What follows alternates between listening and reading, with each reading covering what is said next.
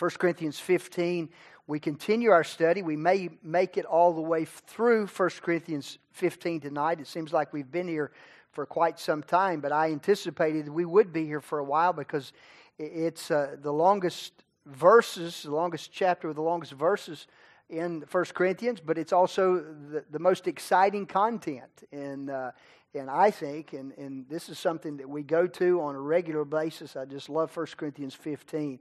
And so we'll see how far we get tonight. 1 Corinthians 15, begin reading with me in verse number 35. But some men will say, how are the dead raised up, and with what body do they come? Thou fool, that which thou sowest is not quickened except it die. And that which thou sowest not that body that shall be, but bare grain, it may chance of wheat or of some other grain. But God giveth it a body as it hath pleased Him, and to every seed his own body. All flesh is not the same flesh, but there is one kind of flesh of men, another flesh of beasts, another of fishes, and another of birds. There are also celestial bodies and bodies terrestrial. But the glory of the celestial are one, and the glory of the terrestrial is another. There is one glory of the sun, and another glory of the moon, and another glory of the stars. For one star differeth from another star in glory. So also is the resurrection of the dead. It is sown in corruption. It is raised in incorruption. It is sown in dishonor. It is raised in glory. It is sown in weakness. It is raised in power.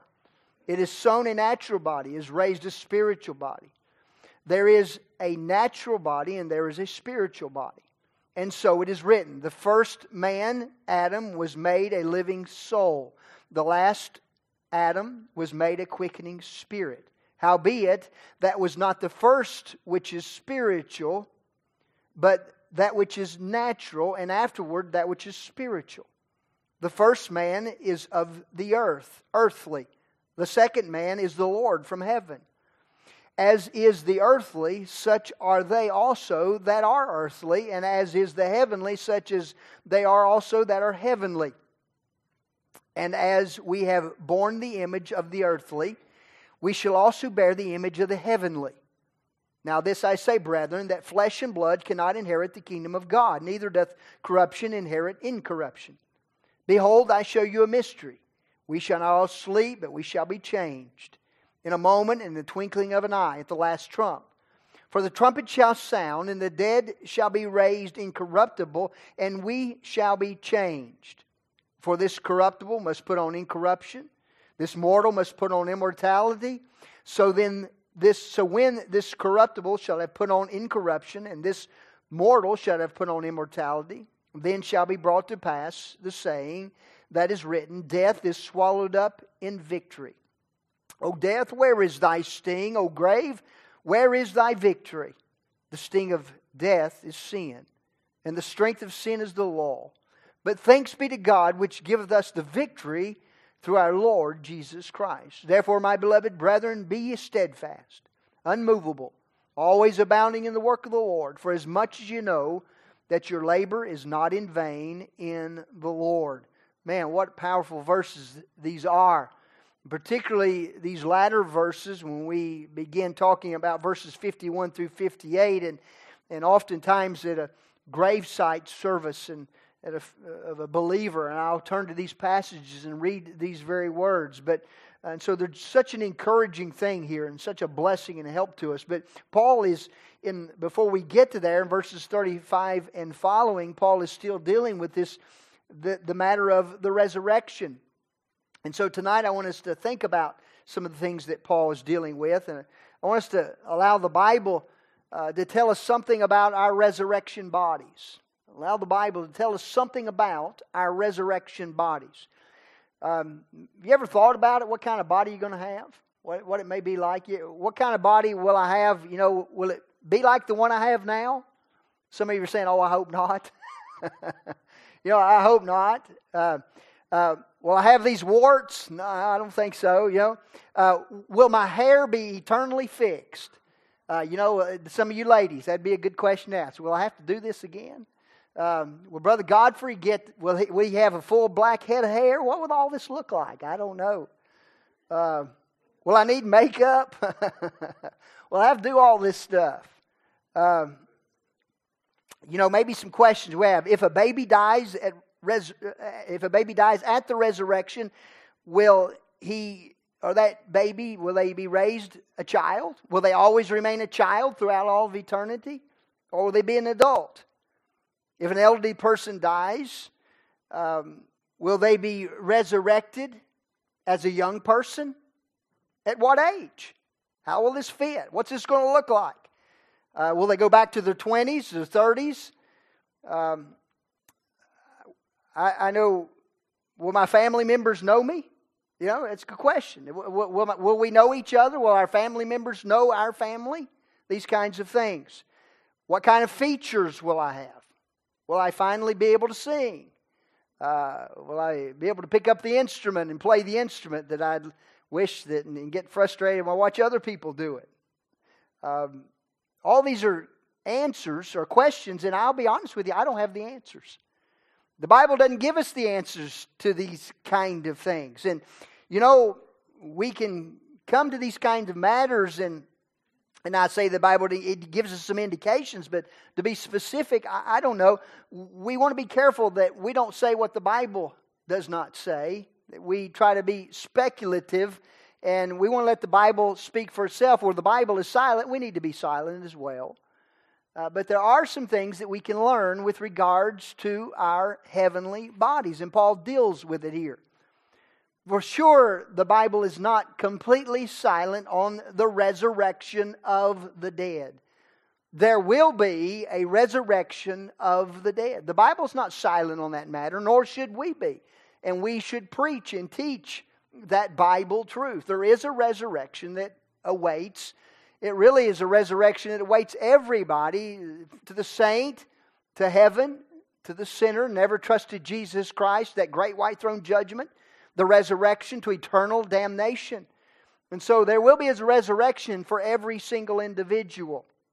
Not at the same time, but at different periods of time. The Bible clearly teaches, a bodily resurrection. A bodily resurrection. And because Christ came up out of the grave, all saints born again in Christ too will come up out of the grave. It's clear Bible teaching.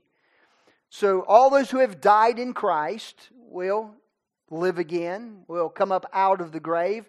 At death, there is no such thing as soul sleep, but I'm talking about a body. At death, you continue to live. To be absent from the body is to be present with the Lord. So it's not a ceasing and then a recatching or rekindling of life. Life goes on. But what about this body that we have?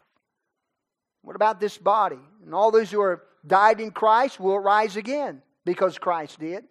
All those who will die in Christ, born again, will rise again, just as Jesus rose.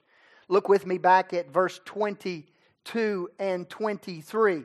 For as in Adam all died, Adam being that representative of the human race, our all-father, we got what Adam had. We have the same features that Adam had, mainly that sinful nature. For as in Adam all die, even so in Christ shall all be made alive. There it is. In Christ shall all be made alive, but every man in his own order. Christ, the first fruits, He came first. Remember we talked about when we were looking at the passage, they would go out and bring in the first fruits, the gathering of the crops and bring them in. Christ is that first fruit. Afterward, they that are Christ's at His coming. The resurrection at that point. The resurrection of the saints. And Paul confirms the resurrection of Christ. He talks about this resurrection. If we go back to verses 3 and 4, and I won't take time to read those, but he confirms the resurrection by way of the Scriptures. The Scriptures teach a resurrection. He was buried according to the Scriptures. He rose again the third day according to the Scriptures. If He had not done that, then we just need to throw this Bible away because it's not truthful. But the Scriptures taught it. It is truthful because Christ did come up out of that grave. And so it's the witness of the Scriptures. You look at verse number 6, and there's the witness of those who saw Him. After that, He was seen of above 500 brethren at once, of whom the greater part remain unto this present, but some have fallen asleep. And he says, eventually, even I, Paul says, saw Him. There's the witness that I witness. Eyewitness is a pretty good proof. I saw it. I saw Him. I handled Him. I heard Him speak, and on it goes.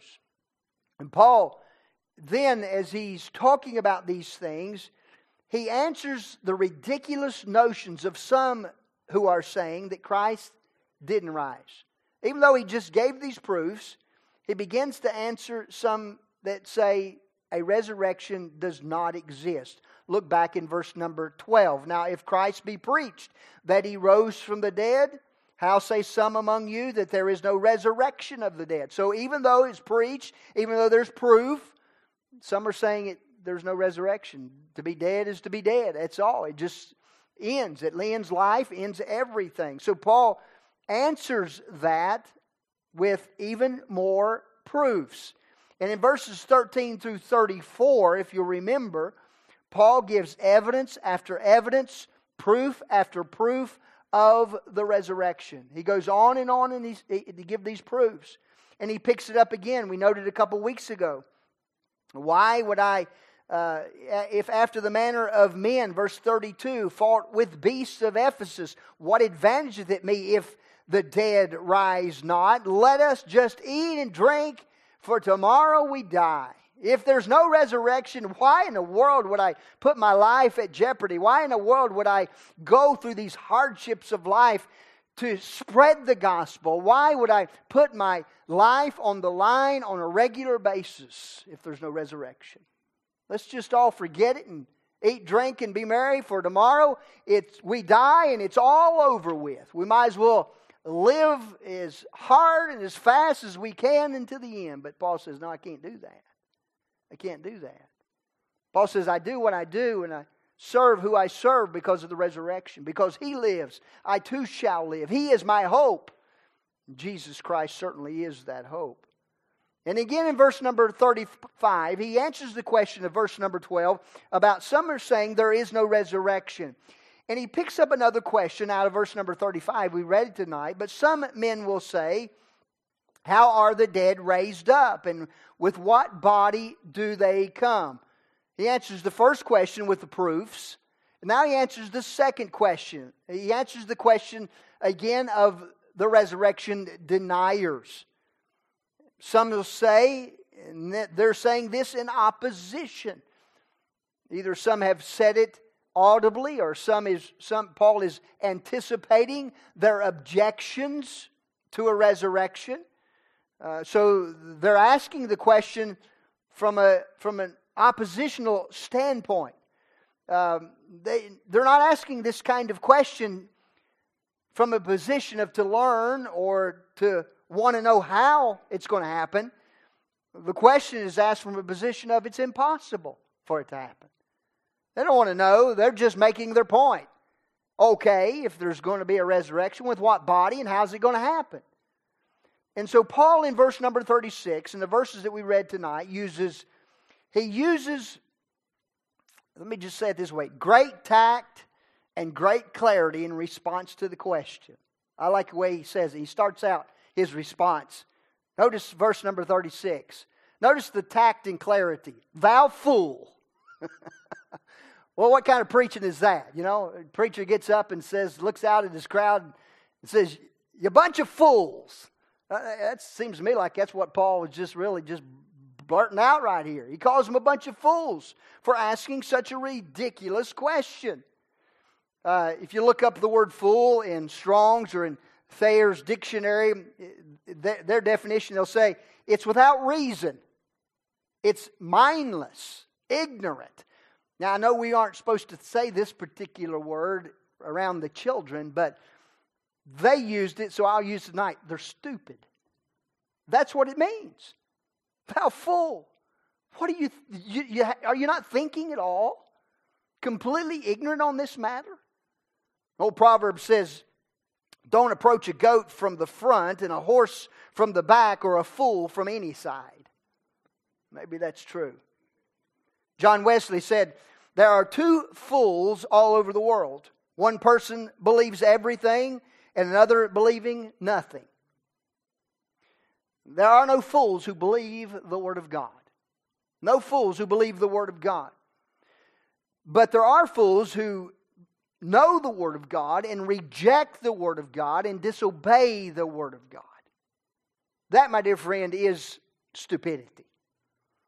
To know it, to hear it, and to reject it, that is a fool, biblically speaking. So in the question that he addresses out of verse number 35, really it's a two-part. How are the dead raised up? And what kind of bodies will they have? With what kind of bodies will they be raised? Now, the position of the deniers is the dead can't raise. They will not rise. They're dead. It's all over with. Paul says, thou fool, that which thou sowest is not quickened except it die. That which thou sowest is not quickened except it die. So their argument is that it's dead, it's dead, it's dead, dead. Can't get any deader than dead. Paul says, you don't understand. In order to have life, there must be death. The word quicken is to be made alive, to give life. The fool says there can be no life after death. And Paul comes back and he says there is no life until there is death. In verses 37 and 38, and that which thou sowest not that the body shall be, but bare grain, it may chance of wheat or of some other grain, but God giveth it a body as it pleaseth Him, and to every seed His own body. So Paul's point out of verse number 37 and 38 is this, and he uses nature to demonstrate to the fools who deny resurrection. He uses nature to validate. The validation seen in nature. The validation seen in nature. Paul sets forth the evidence for resurrection after death in the most undeniable way possible. It's so clear that nobody could really miss it. I was in the yard last night planting some things, and I came across, I guess this is an acorn little seed, and out of it was growing a green plant. That was quite interesting. I said, man, that's a great illustration right there. Pulled this one up this evening. Well, I saw in the wind blowing the other day, went across my neighbor's yard. He's got these maple trees, and they're blowing these little things. We call them twirly jigs. We as kids, we used to throw them up and try to catch them. You did that? They're everywhere. Well, then I started looking around, and I thought, well, that's kind of interesting. And this thing is coming up out of the ground. You see, there's life that comes out of death. There's life, and he uses an illustration by way of nature, and he says it's so clear, you'd have to be a fool to miss it. Resurrection follows after death. I love springtime. Don't you? Some of you mentioned, I love springtime. And I love just to get out and play in the dirt a little bit. I'm finding that's a bit of a release, and I enjoy doing that kind of thing. And I go out there, and I've heard some people say, well, you go out there and talk to the plants. I got a couple of those that I may be doing that too. You know, I go out there every day and say, man, look at this leaf. There's a leaf coming. This is so cool. And I don't know, it's enjoyable to me. I got these hostas coming up out of the ground, and I go out there every day and say, okay, they're coming up a little more, and I'm watching them digging around. Why hasn't that one come up? So I'm kind of just playing around, and I'm enjoying it. I like the springtime. New life is coming forth. The farmer plants his fields. The gardener plants his garden, and the flower lover, they plant the seeds in their places. Now they're planting these seeds. The farmer sows seed. He sows seed. Not particularly this, but these little packets of seed. You see them everywhere. The seed is not the green plant that comes forth. When a seed is planted, is placed in the ground, it dies. It begins to decompose, and as it does, new life emerges. This is amazing. It's seen in nature, Paul says. It's so clear to be seen. Verse number 37, the seed is not the body that will be sown, nor that will soon come forth, but the seed is that kernel. It may be in some form or fashion, a weed or whatever that is. So you put a seed in the ground, but you're hoping to get this green thing a little bit later. And that's what comes up out of that. So the seed is not what's sown, but germination takes over. And the process causes the seed to decay. And the decaying seed sends forth new life in the form of growing plants. Listen to John chapter 12 and verse number 24. Let me read you the verse. Verily, verily, I say unto you, except a corn of wheat fall into the ground and die, it abideth alone. But if it die, it bringeth forth much fruit. Wow, what an amazing thing this is. Verse number 38, but God giveth it a body as it pleased Him, and to every seed his own body. Man can sow the seed, but it's God that gives the body.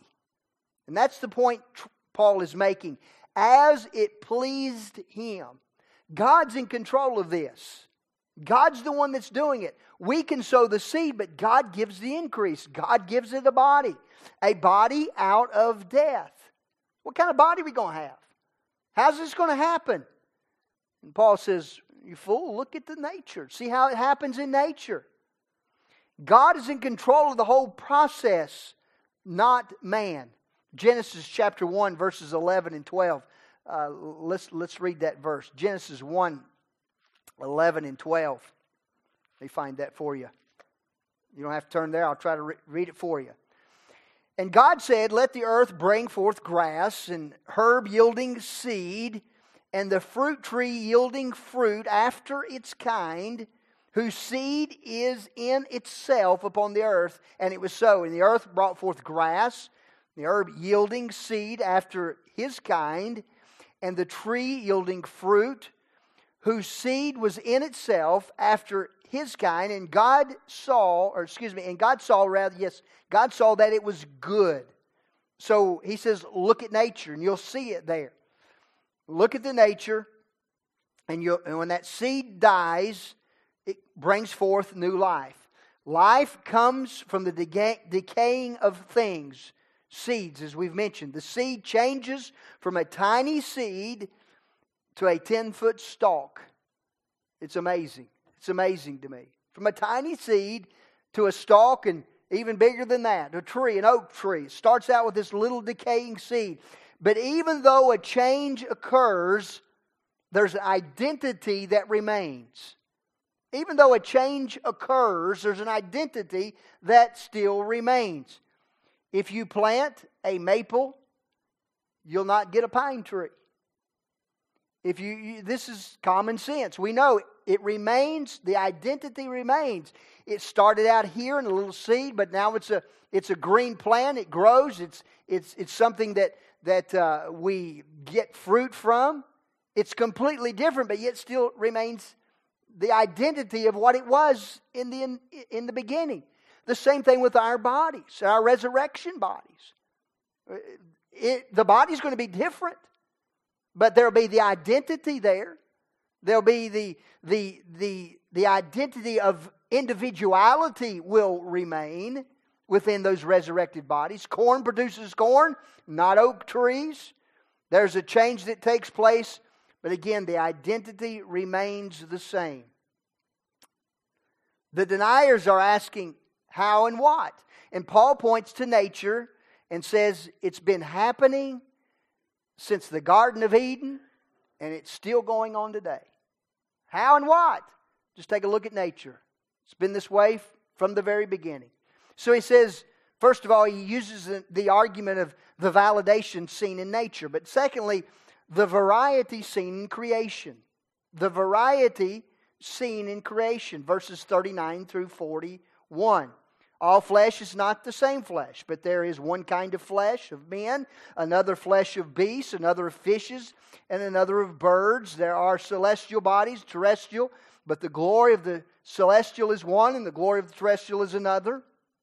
There is one glory of the sun, another glory of the moon, and another glory of the stars, for one star differeth from another star in glory. So he says, what kind of body and how is it going to happen? There's a validation seen in nature. There's a variety seen in creation. All flesh is not the same flesh. That's what he says out of verse number 39. All flesh is not the same flesh. One kind of flesh of men, one of beasts, one of fish, one of birds, and so on. Heavenly bodies, earthly bodies. They are all different. All different. Now it's estimated, scientists estimate that there are 15 million different species on earth. And they're still discovering them all the time. 15 million. A species is anything that's a living organism. 15 million, and again, they don't know what they don't know. They're still finding them. Nobody has ever plumbed the depths of the ocean to see what really lives down there. They're still finding these kinds of things. 15 million different species on earth. 400,000 different kinds of plants. 400,000 different kinds. And then you take the varieties within kinds. It's an amazing thing. It goes on and on. God did this. Who would have ever thought of something this amazing? God did this. 100 billion stars, it's estimated, in our Milky Way. 100 billion stars. And how many Milky Ways or how many galaxies are there out there? That's even unknown. But scientists again estimate that there are between 10 million and 1 trillion stars in each galaxy. Think about that. And get it, the Bible says not one of these stars are the same. Not one of these stars are the same. You got all these different plant lives. Not one of them are the same. Maybe the same family, but they're different than plants. Different types of plants. Different species. All different. It's estimated that there are growing, it's nearly 8 billion people on planet Earth. And have you noticed? They're all different. Have you met your identical twin? If you met them, it's still different. There's difference. God has a way of doing things like this. It just is amazing to me. And this is the argument that Paul is making. The variety seen in creation. Our resurrection bodies will be distinctively different from the bodies we now have, but at the same time, uniquely the same in identity as we are now. Completely different, but yet uniquely the same. We are who we are. Much will change. Surely it's not hard to see through nature and through creation that God is able, He was able to do it back then, and He's able to do it again through us. Real bodies, but not subject to time, space, distance, not subject to limitations as we are now. This is amazing. Look at verse number 42, the very first phrase. So also is the resurrection of the dead. So also is the resurrection. So also what? So also there are differences. There's going to be some differences here. Variety. There's the out of death comes new life, just like that. So he gives the argument of the validation in nature, the variety in creation, and lastly, he gives the argument of the victory seen in Jesus. The victory seen in Jesus. Verses 42, the latter part, down through 51. Read the verses again. It is sown in corruption, raised in incorruption. Sown in dishonor, raised in glory. Sown in weakness. Remember the idea here is the picture of the plant, the seed going down, decaying. Sown, raised in glory. Sown in weakness, raised in power. Sown a natural body, raised a spiritual body. There's a natural body and there's a spiritual body. Now I'll stop right off reading there. But he mentions there's some things.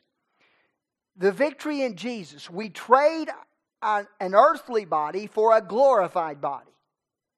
We trade an earthly body for a glorified body. Sown in corruption. The idea of corruption is perishable. It's funny, they talk about non-perishables.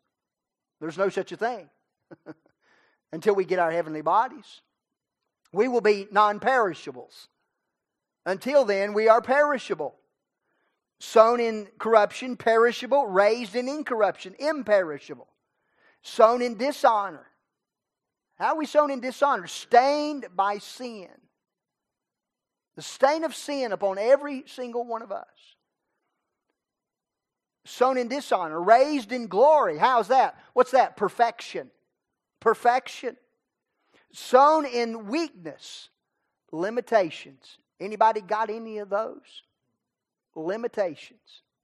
Sown in weakness, limitation. Raised in power. What's that? No limitations. No limitations. Sown a natural body. That's one that's suited for earthly living. You realize our bodies are suited for earthly living, but they still yet even die? Sown a natural body, but raised a spiritual body. Suited for heaven. Suited for the heavenly. This is an amazing thing. This is wonderful truth that we find in the passage here. We go on to read this, and because of this, the victory that's found in Jesus Christ. And then, because of this, this is why Paul can come to verse number 55 and say this. "O death, where is thy sting?" The bee's there, but the stinger's taken out of it. There's nothing to hurt because of the resurrection. "Where is thy sting, O grave? Where is thy victory?" No, the victory is found in Jesus Christ and the resurrection. Death is not something for the believer that the believer would look at and say, "Oh my, I hope that day never, ever, ever comes." We're looking for the rapture, and the rapture could take place at any time. But there have been throngs and throngs of people, generation after generation, that have died. And if Jesus tarries long, there will be more that'll die. If He tarries till in the morning, there'll be more that'll die. And all of us will die. But as believers, it has no sting. As believers, we are sown, decaying. That body goes into the grave. Sown in that perishable state, corruption, raised in incorruption, put into the ground with that stained, dishonored body, stained with sin, raised to perfection, put into the ground with our weaknesses, and our weaknesses are evidence because we're in the ground. We die, but raised in power. No limitations. No illness. No disease. No cancer. Nothing of these sorts. Sown in a body that's suited for this earth.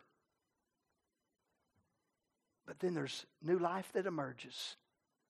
That's victory in Jesus. Paul says the resurrection hope that we all have is because of, and we've been given, the victory that's in Jesus Christ. Verse number 57, "But thanks be to God which giveth us the victory through our Lord Jesus Christ." I don't know about you, but that ought to make every believer shout. That's exciting. If you walk out of here tonight discouraged, my word, we have nothing to be discouraged about because we have a hope waiting for us in glory. Isn't that good? Let's bow our hearts in prayer.